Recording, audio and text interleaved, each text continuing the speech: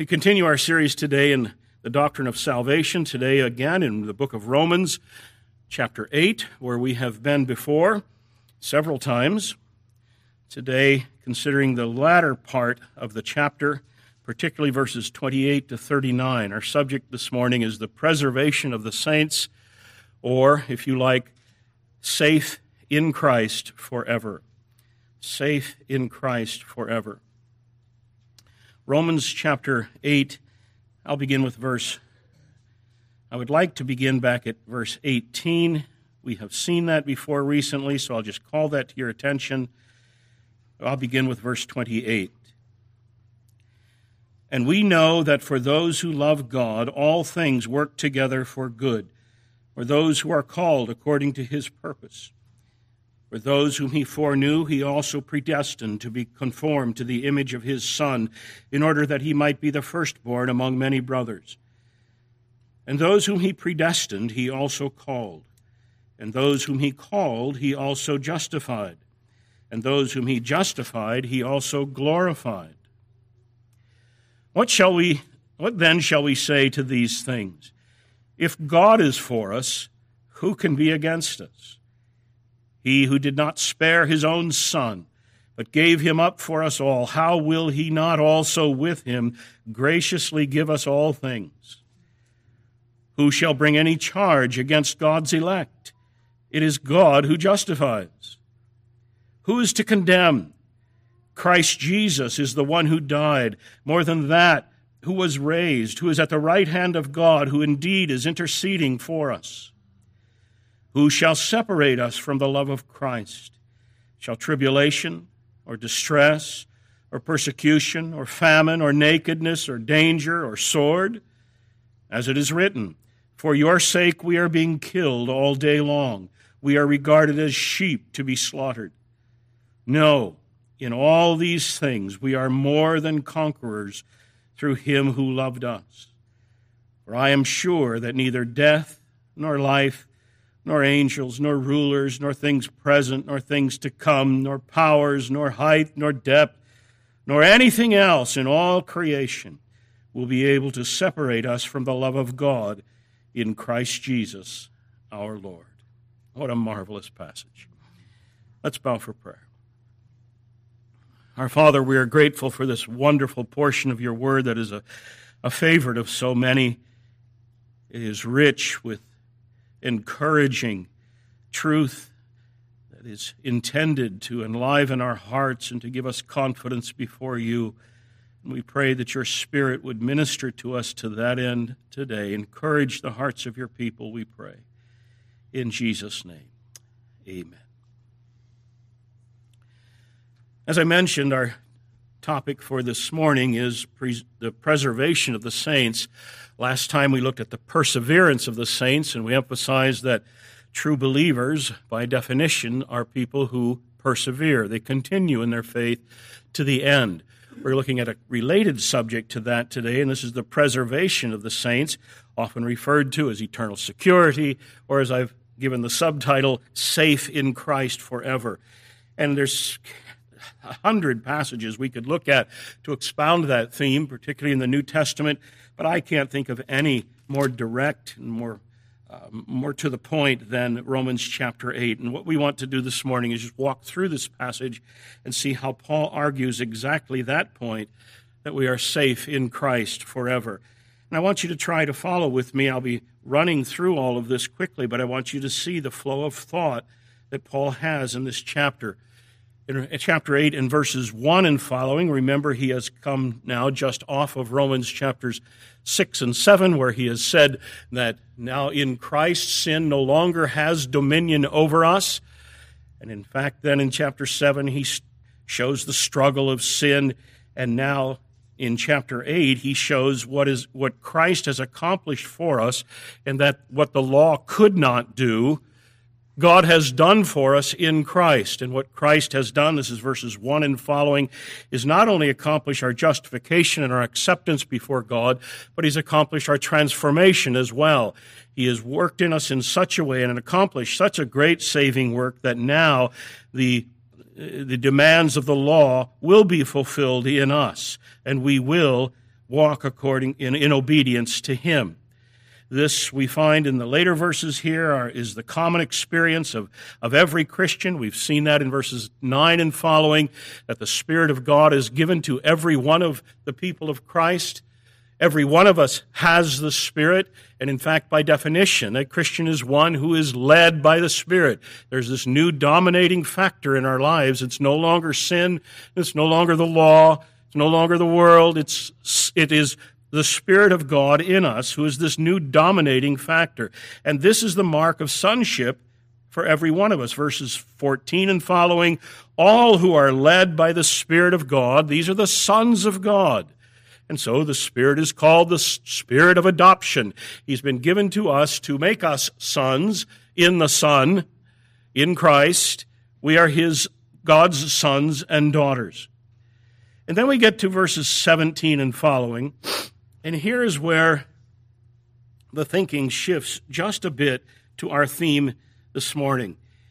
In verse 17, Paul reasons from our sonship in Christ to our inheritance that we will have in Christ.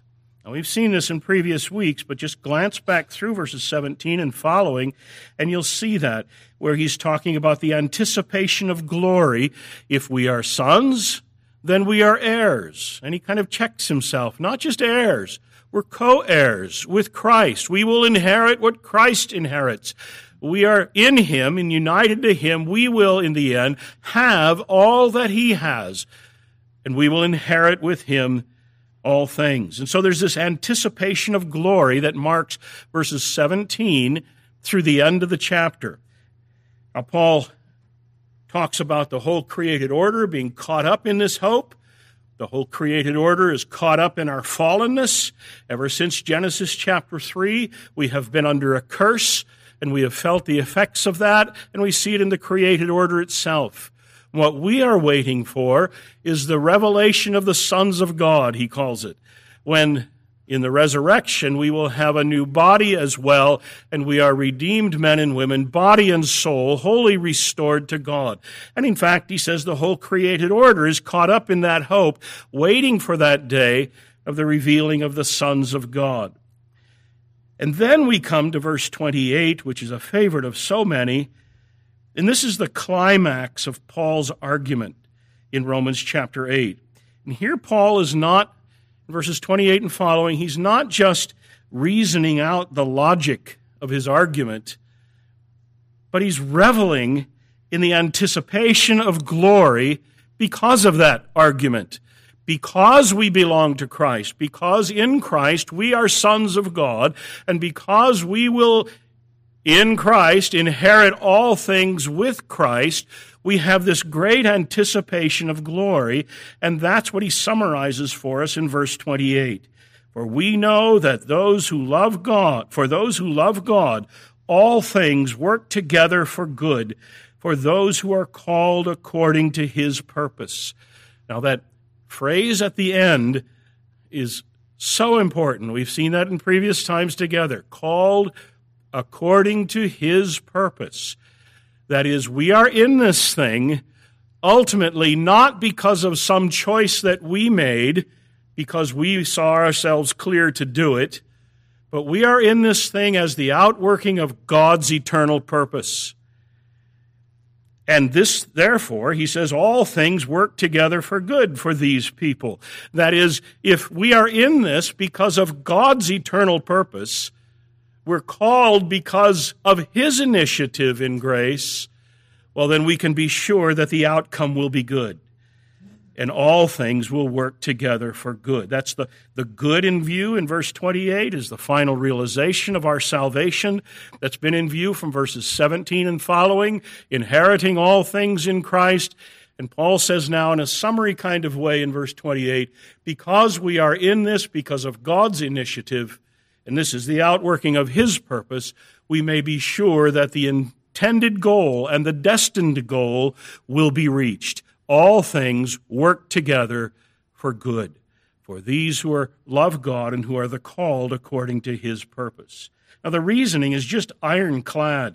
If we're in this because of God's purpose and his initiative, then how could it possibly fail?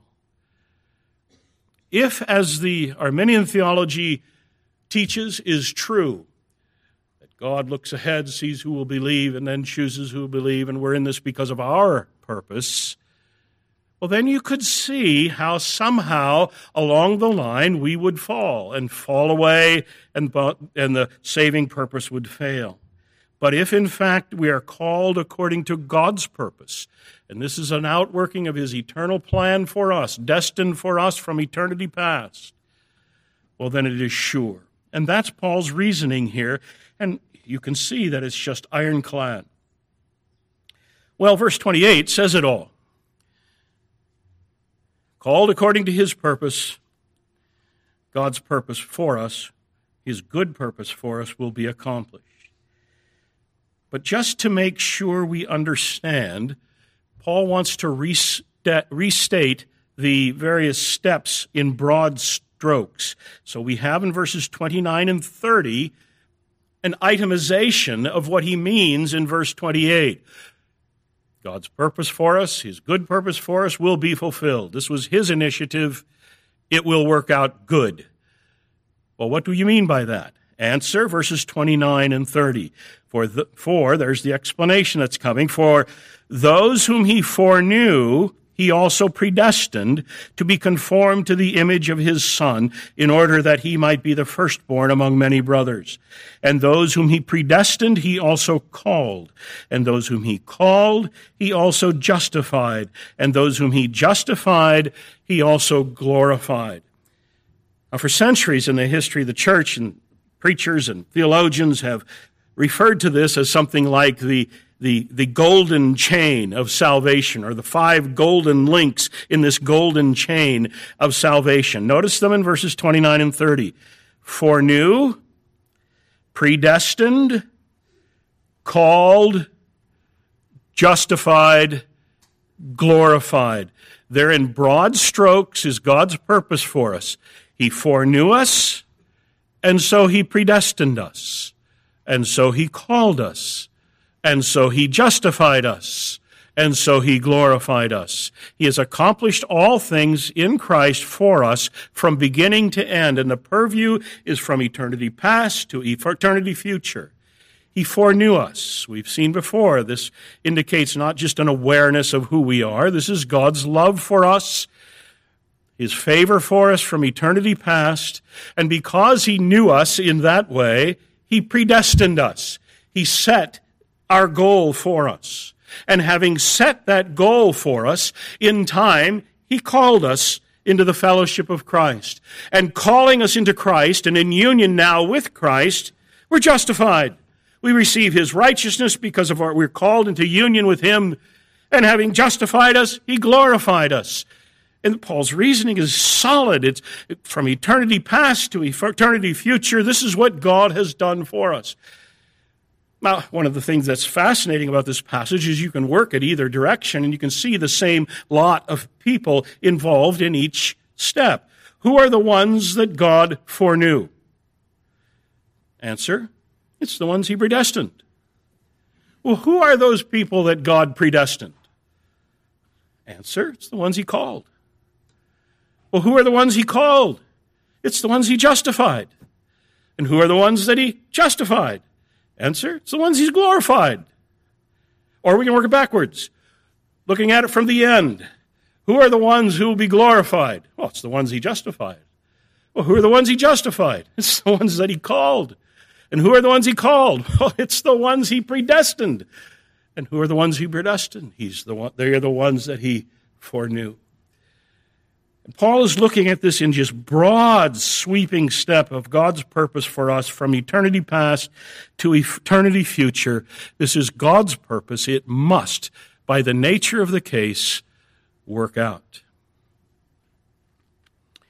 God's saving purpose for us will be fulfilled. Already now we know that if we are in this, we are in this because of God's initiative, God's grace, God's power at work in us, in joining us to Christ.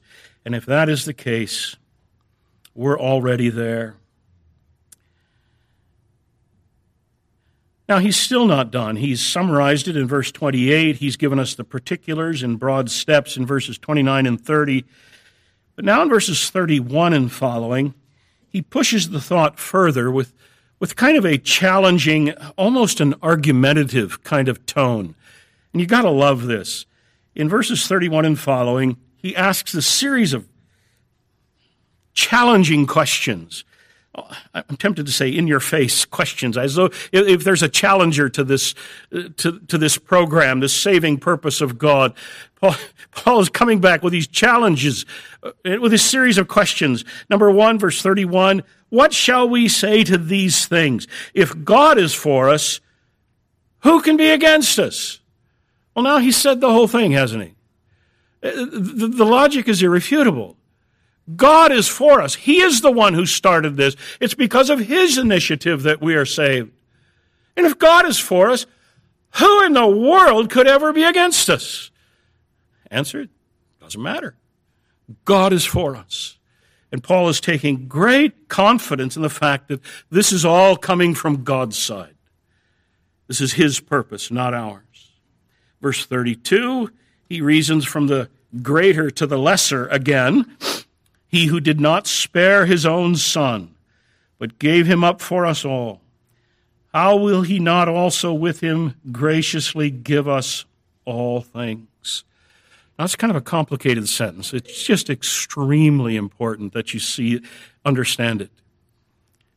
He who did not spare his own son, but gave him up for us all. There's the doctrine of substitution. God giving his son in the place of sinners, bearing our wrath, bearing our shame, propitiating God in our behalf. He gave up his son. He did not spare him. He gave him up for us all, for all of us. Now, if that's the case, then the last half of the verse. How will he not also with him graciously give us all things? Again, he's reasoning from the greater to the lesser. If he gave you his son to bear your sin and to take your punishment and to propitiate God, to redeem you from your sin, well, is he going to withhold anything lesser? Having given you his son to bear your sin, do you think he's going to withhold redemption? Do you think having given you his son to take your place, he'll withhold reconciliation? Do you think having given you his son, he'll withhold justification? Do you think that having given you his son, he would withhold glorification, the end game of this whole thing? You see his reasoning? He's done the big thing already. He gave you his son to die in your place. And it's a given then that all the rest of it will come with him. Now, this is one of those verses, by the way, and I just have to stop and point this out. This is one of those verses that argues, I think, an ironclad exegetical argument for what we call particular redemption or limited atonement. All of those for whom Christ died, Paul says, all of those for whom Christ died receive all of the saving benefits. You see that? That's exactly his reasoning here. All for whom Christ died necessarily receive all of the saving benefits of it. If he's given you his son, if Christ has died for you, then it is inevitable that you will receive all saving blessing, justification, glorification, and all. Well, Paul's reasoning is tight, it's ironclad, and he continues in verse 33, but now in terms of the courtroom. Who shall bring any charge against God's elect? It is God who justifies. So the atmosphere now is the courtroom, the heavenly courtroom. God's the judge. And someone comes, imagine this, someone coming and laying a charge against one of God's elect. How could it matter? God, the judge, has pronounced us righteous. And if God, the judge, has pronounced us righteous, the one who knows all, the one who in fact has foreknown us and predestined us and called us into the fellowship of Christ, the one who has given us his Son, If God then has pronounced us righteous, who can bring any charge against us? God is the judge, after all, and having justified us righteously on the grounds of what Christ has done, no charge could ever successfully be brought against us. He continues that again in verse 34, again speaking of the demands of justice. Who is to condemn? Christ Jesus is the one who died. More than that, who was raised, who is at the right hand of God, who indeed is interceding for us. I want you to see his thinking here. He's thinking of the priestly work of Christ, making intercession for us, offering a sacrifice on our behalf. The sacrifice was himself. And now pleading that sacrifice in heaven before the throne of God, where any charge might be brought against us. And Paul is simply reasoning, what an unthinkable notion that Christ, having stood in our place, having answered for all of our sins, having made satisfaction to God for all of our offenses, now in heaven, enthroned there to make intercession for us. What an unthinkable thought that someone else could step in and possibly condemn us. He pictures, as it were, Christ having died in place of sinners. God's raised him from the dead. He's ascended to the throne. And now someone comes in and says, "Now, wait a minute. That Fred Zaspel, he's..." And the Lord Jesus steps forward and says, "No, not as long as I'm here. You won't condemn him." And God says, "He's been one of mine from the beginning, from before time. I loved him. I predestined. I set his destiny, and so I called him into fellowship with my Son, in whom he's justified and glorified." Who is to condemn? Christ Jesus has taken our place and borne the punishment of our sin, and having borne the punishment of our sin, we have no sin left to be answered to. Now again, we have one of these verses here that I think is just another one of these ironclad verses, and I just have to point it out again. Another one of these, I think, unanswerable exegetical arguments for what we call particular redemption or limited atonement. If in verse 32, Paul says, "All for whom Christ died receive all of the attending benefits," in verse 34 now, he says, "No one for whom Christ died can possibly be condemned." Isn't that what he says? No one for whom Christ died can possibly be condemned.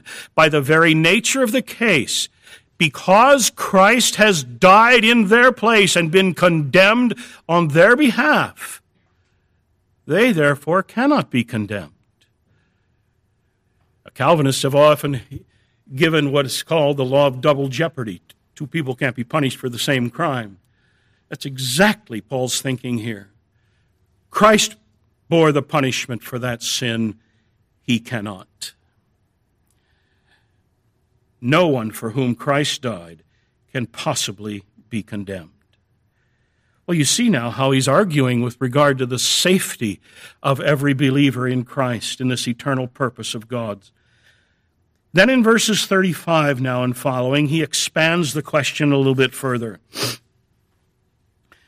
Who shall separate us from the love of Christ? Shall tribulation, or distress, or persecution, or famine, or nakedness, or danger, or sword? As it is written, for your sake, and here he quotes Psalm 40, as it is written, for your sake we are being killed all day long. We are regarded as sheep to be slaughtered. No, here he answers this question. No, in all these things we are more than conquerors through him who loved us. As I say, Paul is quoting here from Psalm 40, which has to do, we'll see this eventually in our exposition of the Psalms, where David is speaking of the suffering of the righteous. And in fact, it's not just the suffering of the righteous, it's suffering of the righteous because they are righteous. They're exposed to suffering of various kinds. And Paul references that, and he says, shall we fail because of all of these things? And so he itemizes all of the things that may come against us in terms of opposition. And then he answers it himself. No, it's impossible. This thing ultimately hangs on God, not on us, and because it is his, the outcome for us is sure. Now notice that phrase toward the beginning of verse 37. In all these things we are more than conquerors. Now, it's the expositor's job to explain phrases like that, and I got to tell you, I'm not sure what that means. More than conquerors. I know what conquering means. What does it mean to be more than a conqueror? It must mean something like really, really, really conquer? I guess I would know what barely conquering means, and Paul wants to set in contrast to that. We're not just barely squeaking through here. We're more than a conqueror. We've won big because we have such a great Savior working on our behalf. Now, it's just striking here the breadth of Paul's purview in these verses. He comes to that in his conclusion in verses 38 and 39.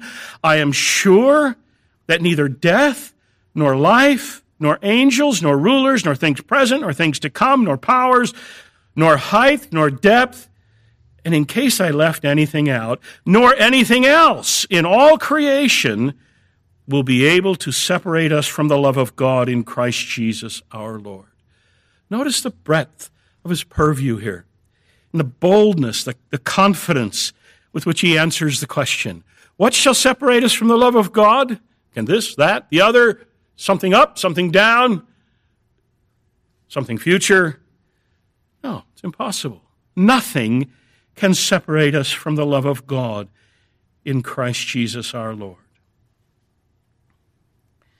I have heard Arminians, when presented with this argument concerning the safety of the believer in Christ forever, when presented with this argument, I've heard them respond, well, no one can take you from the love of God in Christ, but you can take yourself away.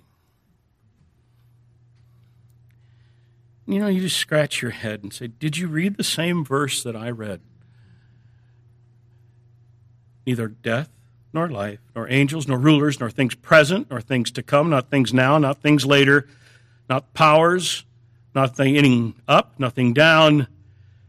And just so you get it, nor anything else in all creation can separate us from the love of God in Christ Jesus our Lord.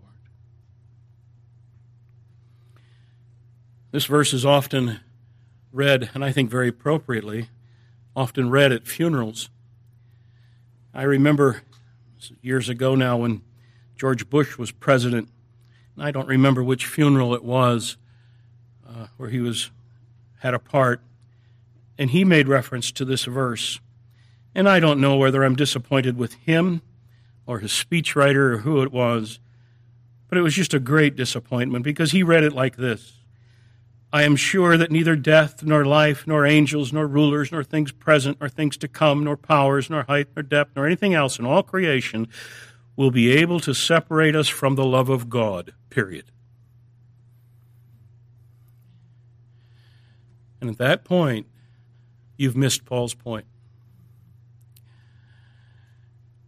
His whole argument here is that God's love to us in Jesus has secured for us our eternity in fellowship with God. And he's exulting, he's reveling now in the inevitability that God's purpose for us, because of Christ, will be finally and fully realized.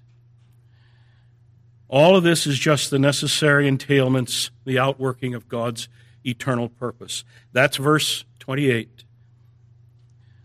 For those who love God, for those who are called according to his purpose, God works all things together for good. And now he's worked out that argument that through Jesus Christ, everything is secured for us. Well, there in just brief fashion is Paul's argument in these last the second half of Romans chapter 8. You can't read through this thoughtfully.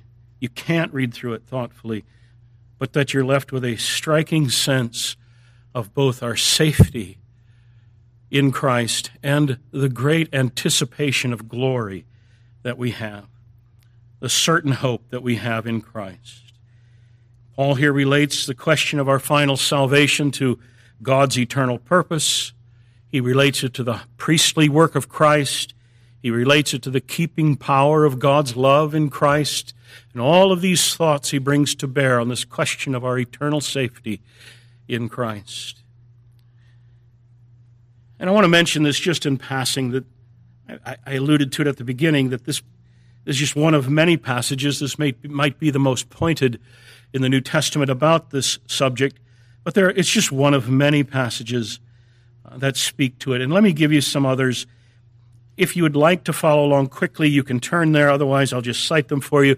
John chapter 6, verses 37 and following, where Christ now is speaking of his determination to fulfill the mission to which he was sent.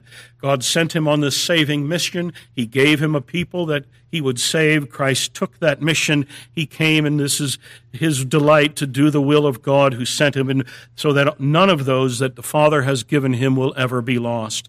In the midst of that, he says in verse 37, all that the Father gives me, there's God's elect, all that the Father gives me shall come to me. There's what we call irresistible grace. All that the Father gives me, there's the elect, shall, not might, shall come to me. And all that the Father, and of all those that come to me, I will in no wise cast out. The Father gives me a people, they will come, and I'll never reject them. I'll never let them go. We have the same in John chapter 10, verses 22 and following, where Jesus speaks of the secure and the safety of all of his sheep. God has given him a sheep. He's arguing at that point with the Jewish leaders, and he says, you don't believe me? Tell us if you're the Christ. I've told you, but you won't believe me. And you don't believe me because you're not my sheep. But my sheep hear my voice, and they come to me. And I take them, and they will never perish, and no one is able to pluck them out of my hands. My Father which gave them to me is greater than all, and no one is able to pluck them out of my Father's hands. You see the layers of safety that he has. As an outworking of God's purpose, my sheep come. They hear me, they follow me, and I keep them safe in my hand forever. And the Father who sent me, he keeps them safe in his hand forever, and no one is able to take them. Another, Philippians chapter 1 and verse 6, familiar verse for many of you, I think, being confident of this very thing, that he that hath begun a good work in you will perform it until the day of Jesus Christ. This great work that he has started, he will certainly bring to fruition. And again, Paul's reasoning is just the same. If God has initiated this work, God doesn't waste his time. He doesn't spin his wheels. If God has initiated this work, we may be sure from the outset that it will be fulfilled. We have the same in 1 Thessalonians 5, verses 23 and 24. I'll have to skip that. Look, maybe we should look at Jude, verses 24 and 25. Jude, verses 24 and 25.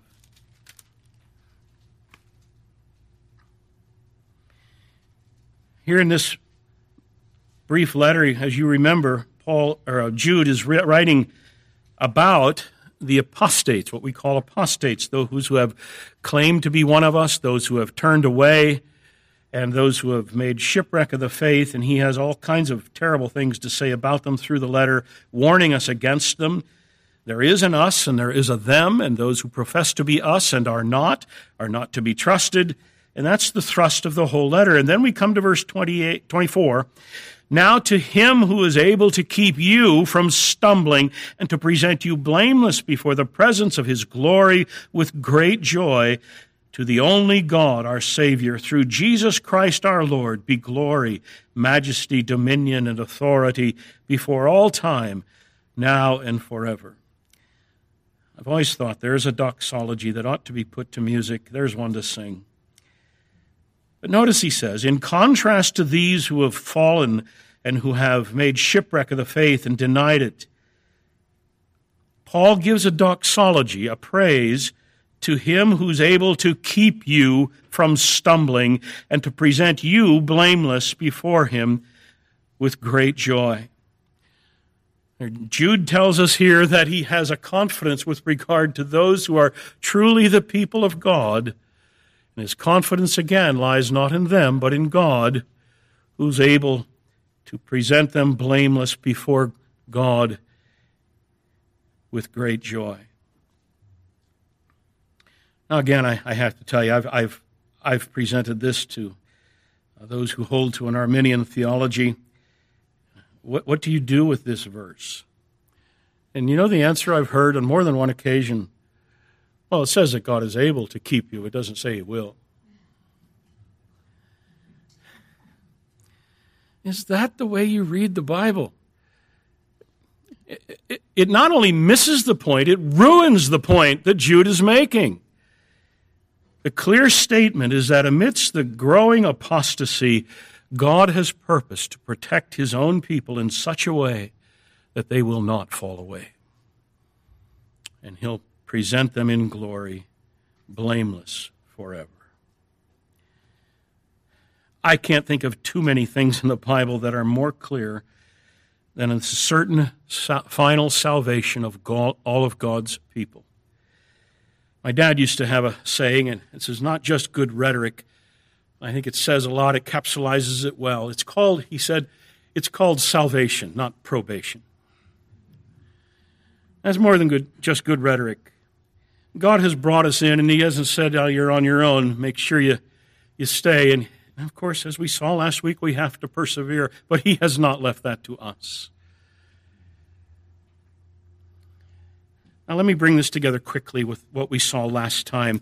We saw last time that we must persevere, and that the mark of true, genuine saving faith is that it does continue and bears fruit in the long haul.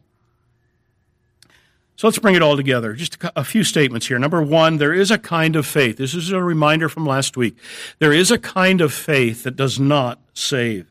We saw that in Matthew chapter 13, the stony ground hearer and the wayside hearer. We saw it in the thorny ground hearer. There is a kind of faith that does not save. Number two, in contrast to that, true, genuine, saving faith is marked by continuance. We saw a contrary example for that in 1 John chapter 2. They went out from us that it might be shown that they're not of us. If they were of us, they would have stayed with us. And that's what we find in the New Testament. And then we saw, and we're seeing today now, that all genuine believers will persevere. And I even pointed out for you, I don't have the time now to go back to it, I'd like to, but I even pointed out in 1 Peter chapter 1 that God is the one who keeps us, but he keeps us through faith. And there the two are brought together. We are kept through faith by the power of God forever. It's not a preservation that's irrespective of faith, but it's a preservation in faith. And that's exactly what God promised to us way back in the New Covenant. In Jeremiah 31, he promises to write his law on our hearts and change us so that we will follow him.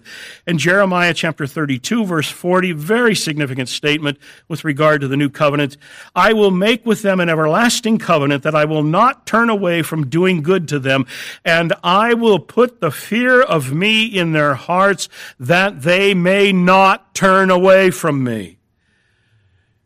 He preserves us in faith forever. Yes, I must persevere.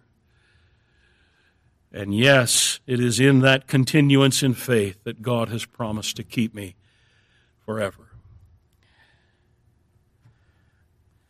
Now, quickly before we go, some uses for all of this. How does all of this matter? I think it's obvious. I'll just mention a few here quickly. Number one, this ought to leave us with a profound sense of rescue. What a different view of things we have from those who say, God looked ahead, saw that I would believe, and therefore chose me, and ultimately I'm in this because of my purpose. And what a different view we have That God looked ahead and saw me not believing. He saw me running away. He saw me in rebellion and all of my sin. And despite all of my designs, He chose to save me and gave me to His Son. And in Him gave me all things. A profound sense of rescue. By sheer grace, God has come to us and made us His. And with that, number two, this ought to leave us with a profound sense of safety. And I think that's the whole tone of Romans 8:28 and following to the end of the chapter. Now, this passage that we have looked at has very close bearing on the doctrine of assurance, and we'll see the doctrine of assurance next time. There's a distinction to be made between our safety in Christ and our assurance of that safety. We'll see that next time. But this has a close bearing on that. If, in fact, we are saved because of God's purpose, and we may be sure it'll never fail. We have many promises like this passage here that are intended to shore up our confidence before God. Spurgeon made a comment, I think more than once, that he says, I don't know how Christians who believe that we can eventually lose our salvation, he said, I don't know how in the world they can be happy. Face it. If we could fall away from our salvation, we would. Paul's whole argument, as we have seen, is that God just won't let that happen. He has kept us for His own sake forever. And so also, thirdly, this ought to leave us with a profound sense of hope. Eager anticipation. And that is the tone of Romans chapter 8, verses 17 and following. That we have this great hope of inheriting all things in Christ, and in Christ God has secured that for us forever. And we talk about heaven, we talk about the eternal state, we talk about the new heaven and the new earth, and we talk about the doctrine of glorification that we'll see. We need to recognize that all of these things are ours. And they're ours for certain, because God has granted it and safely granted it in Christ. It's our secured destiny. And then last, this ought to leave us with a profound sense of worship.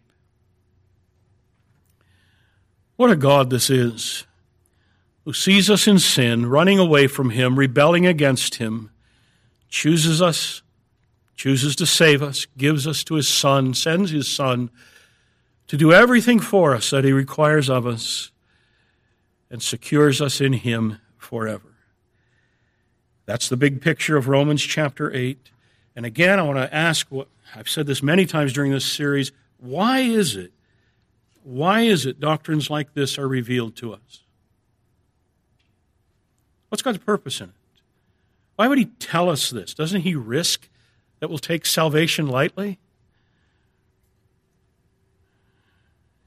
And all I can say is that He reveals this to us, one, for our enjoyment, so that we'll revel in it, and two, that we will worship and praise Him for it. And every day ought to be marked by that. What a great God, what a great salvation He's given to us, that we're safe in His Son forever. Amen. Let's pray.